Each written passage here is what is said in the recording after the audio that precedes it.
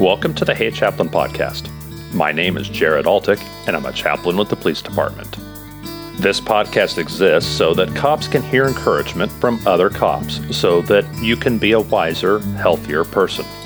From the LAPD to Scotland Yard, the guests on Hey Chaplain are giving you the wisdom gleaned from their experience so that you don't have to learn the hard way. Today is a special bonus episode where we'll be listening to an excerpt from the Washdown podcast, on which I came in as a guest earlier this year. Now, there needs to be a content alert here because the Washdown podcast is hosted by two firefighters. But don't let that scare you off because they have fantastic open-ended discussions about the health and wellness of first responders in general, including cops. In the following excerpt, I'm going to reveal my secret ulterior motive for why I came on their show. Here's the Washdown podcast.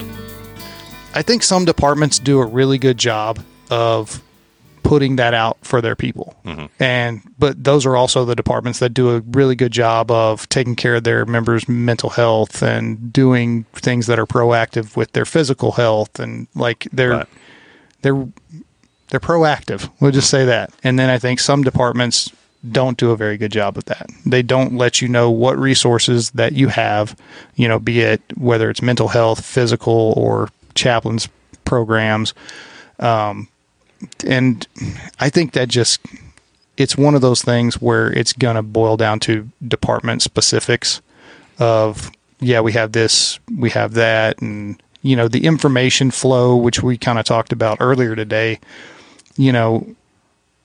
there's a top down that needs to come of, hey, you've got all of this stuff, but then a bottom up of, hey, we need this. What do we have that looks like this? Right. And some departments do it better than others. Yeah. So just like any Fortune 500 company, some are better at certain things than others. And it's just one of those things, right? Yeah. So the reason I ask is because my secret ulterior motive to being here today is to recruit you guys to become first responder chaplains someday. Because here's the deal. My day job is I'm clergy. I'm a minister at a church. Okay. I'm a preacher. Those are getting rarer and rarer. Okay, there are fewer churches in the United States than there were 50 years ago, but the number of churches that are closing are being outpaced by the number of ministers that are leaving ministry. You guys talk about all the problems first responders have. People who are in ministry, divorce, alcoholism, suicide, that hits them too. And so a lot of, I look back, 25 years ago at the guys I graduated college with, went to a Bible college, we're all going to be ministers or youth ministers or missionaries or whatever. Out of let's say 20 or let's say 24 people that I was close to, I think there's 2 of us that are still in it 20 years later. Everybody else has burned out, whether they just quit and went to sell insurance. Some of them have done that. Some of them completely left the faith. And so the numbers are not good. But I look across first responders and I'm like, we need chaplains. Peer support's great. EAP's great. All the other resources are fine. But where are those advocates that can come in and really, there's nothing connected, like I said, to promotions or discipline. I am just here because I care about the health of this 25-year-old firefighter or 25-year-old police officer. Who's doing that? Who's guiding them? Some of these officers don't have biological fathers that were in their lives. Where's the chaplain that can come in and fulfill that role and be a guide to them and help them through a very difficult career and manage to get through it and not only get home each night safe, but to finish their career safely? There's not enough ministers to come in and do it this traditional route where I was in ministry for years and still am, and then that evolved into me volunteering as a police chaplain. There's not enough of me, and I need 10,000 more of me. And so what I have to do is think outside the box, and I can't go to the Baptist preachers and the Catholic priests. There's not enough of them left. I need to go find retired first responders who already have cultural competency. I need them to come in and and fulfill that role. And some people object, like, well, I'm not like ordained clergy. We need people who maybe you did a little program or got a certification or training in counseling. Maybe you do have some religious training or something like that. Whatever gives you a foundation to be a trusted advisor, a trusted guide. Let's take your cultural competency you already have as a first responder and turn you into a helper, and that might be your second chapter. Every first responder jobs are not jobs you work when you're 75 years old. And so most first responders retire relatively young. They have a lot of health. They have a lot of energy still to give. I need first responders who can, maybe, like I said, get a little bit of certification and training and whatever, and then come in and help. And think, well, yeah, I'm not going to go back to my department. That's fine. I wouldn't advise that. I don't think a police officer who retires should go back to his own department and be a chaplain. I think it's actually better to go somewhere where people don't know you. You've got the cultural competence because you were a police officer or firefighter, but you don't have the reputation of, well, we know you, and it's the whole a prophet. We in his were own drinking country. with you 2 Right. weeks ago Yeah. at the bar. Really, Yeah. Clarence? Yeah. Come on. I've got a chaplain friend. He is a retired LAPD officer, and he moved to the Midwest, and then he now is a chaplain at an agency here in our hometown. Man, he's fantastic. And did he ever lay eyes on that agency before he came to be their chaplain? No, but he's got all the respect in the world from the officers because he was at LAPD. Yep. And so seeing those guys come in and offer guidance and care and concern, I mean, man, sometimes that's all we need is if we're in a crisis, if we just knew that somebody cared, that might keep us from putting a gun in our mouth. Yeah. Well, it's that great, I call it, the great lie of I'm the only one who's ever gone through this. Yep. And I say it with sarcasm because once you've been through it and come out the other side, then you know how stupid it is. Right. But that's what we all believe. That's what we all believe. And that's part of removing that stigma of going and normalizing the stuff of, hey, this stuff that we see and the things that we do and the things that, especially police officers with moral injury, the things that, if they have to use their weapon or whatever, that takes a toll. It has to. But they have to know that that's normal and it's okay. Yeah. Yeah. They didn't get into it to shoot somebody. They got into it to help people. Yeah. But shooting somebody is something that might happen during your career. And even if you don't kill them, I mean, just thinking that you caused harm. I mean, I know cops that have shot somebody and 2 minutes later, they're applying the tourniquet and they've got the person's blood all over them because, they're trying to save that person's life. Yeah. But you still attained a moral injury by having caused the harm in the first place when that wasn't ever your intention. You never thought you were there to hurt people. Yeah. And then you think, man, am I someone who hurts people? And you have this identity crisis, a terrible, terrible thing that goes on. Another first responder would understand that. Yeah. And so seeing cops and firefighters go be even cross disciplines. A retired firefighter could be a chaplain for a police department, and a retired cop could be a chaplain for a fire department. There would be still enough cultural competency to really make an impact. Yeah. And if I can recruit a future generation of chaplains to come along, I mean, especially where they're not getting paid, having a pension would help tremendously. We need those people to come in and contribute. And we're recruiting people who are counselors, people who are former first responders, people who are lay ministers, like maybe in their type of church. It's not that they went to seminary, but they just kind of got trained within their own church and they have some ability to help people in crisis. We're recruiting all of those kinds of people to become chaplains and get them. There's chaplain training out there. It's easy to find.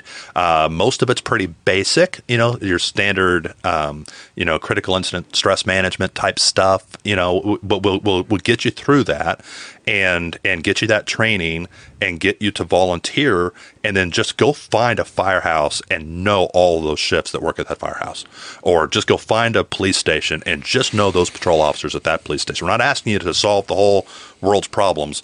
Just go find a few dozen first responders and know them by name, care about them, invest in them, be there for them year after year. It'll literally save lives. And that's what I'm trying to do. So if you guys just sign here on the dotted line,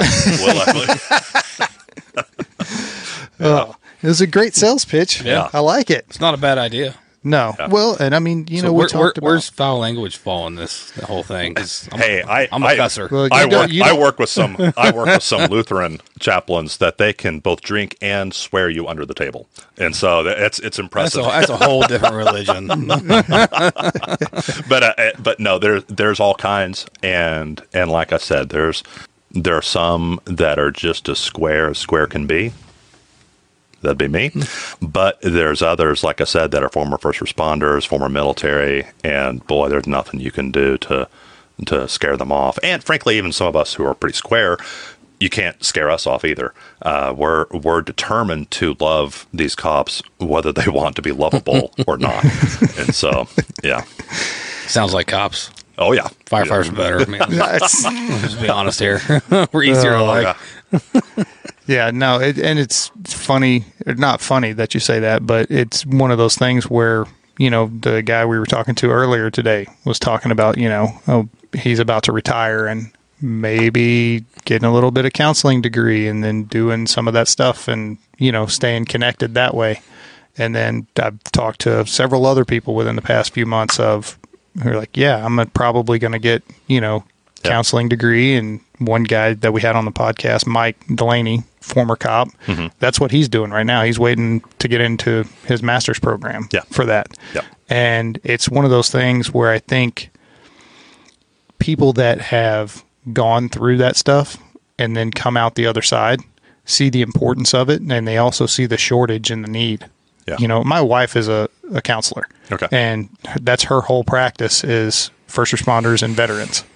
And it's like, yeah, we need help. We need more people that do this type of work because the demand is only increasing. Right.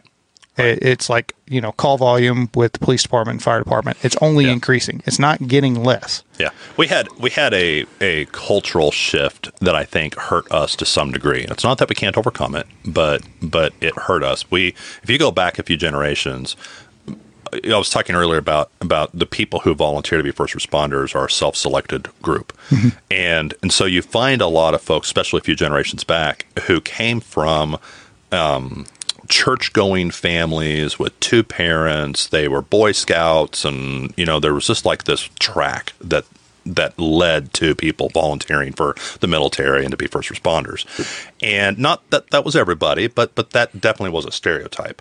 Yeah. And those who grew up in church, for all the negatives you can say about church culture and the things we've seen in American church culture in the last 200 some years, one of the positives was the people growing up in church heard about life and death and the afterlife on a regular basis. And so this was a conversation they had on a regular basis. I mean, literally worshipped a God that was tortured to death. And there's an understanding, a familiarity with serious topics like that were talked about regularly from the time they were little bitty all the way. I've heard it every week. They talked about dying. They talked about death. They talked about what happens after death, about having hope, all these things related. They were bathed in that all through their childhood. And even if they got into adulthood, stopped going to church, they still had all of that built-in resiliency that others didn't have. Well, now we have young people coming into being first responders that have never been in church because they're now maybe a couple generations removed from going to church. And like I said, not that going to church is the be all and end all, although I personally am in favor of it. But the loss is now you have people that are being thrust into an environment where they're seeing death up close, but they did not have 18 or 21 years of discussing it every week before that. And some people will be fine. It won't matter. They'll be fine. But I think when you're talking about tens of thousands of first responders, millions of first responders, we would see better percentages Yeah. If they had been raised with that, if they'd had stability, if they'd had those conversations, if they'd had that inculcation. We don't have that. We're not going to get it back. We can't snap our fingers and change it. But that is part of the dynamic we're working with now. I counsel with first responders that really have not ever had some of the conversations that when I'm going and teaching first and second graders at my church, I'll sit down and teach them a lesson about dying and things like that. Then I'm like, oh, wow, I'm talking to a 35-year-old cop who's never had that conversation. And so that's an interesting dynamic. Never thought of it that way. Yeah, and we've sat here and we've kicked around that topic quite a bit of the cultural shift and why is it so hard to get people in the door and why do people seem less resilient now than they did in the past and what's changed and that's one thing. That's another factor. Yeah. I mean, I grew up in the church. Yeah. We went every Sunday. Yeah.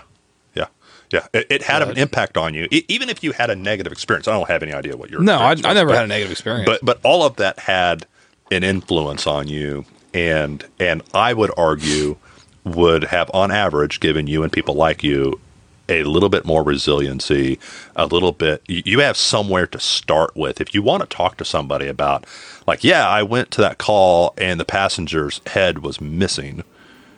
And that image has been seared in my mind. Every time I close my eyes, I think about it. You at least have a foundation to begin that conversation that someone who didn't have that religious training as a child may or may not have. And like I said, not that everybody, I've met some non-religious people that are very squared away. And I've met some religious people that are cuckoo for Cocoa Puffs. But on average, I think that helps. And I see it in the counseling that I do. Yeah, I can see that definitely being a factor. I want to thank Jeremy and Chris over at the Washdown Podcast for letting me use this excerpt of their show. And let me add just a couple thoughts about the stuff we talked about. First of all, the comment about needing 10,000 more of me. Some people might say, but there's 18,000 plus police stations and like 29,000 fire stations. Don't we need a lot more than just 10,000?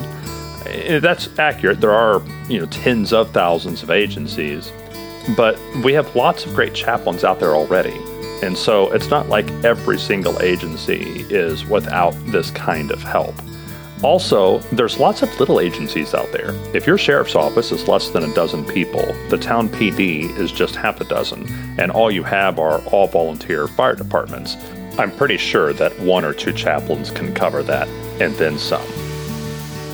But there is an upper cap. It's not like a handful of chaplains can get on the internet and be a chaplain to everybody. I really think that a chaplain starts losing effectiveness in groups larger than about 120. For some, it may be just 80. For others, 200. But I believe that 120 is a good number. Because I think that the pastoral care that a chaplain provides is best done in groups of dozens or scores, not thousands. So we do still need 10,000 more first responder chaplains than what we have right now. Also, in regard to cultural competency, recruiting retired first responders is the key to filling the gap as far as having more first responder chaplains.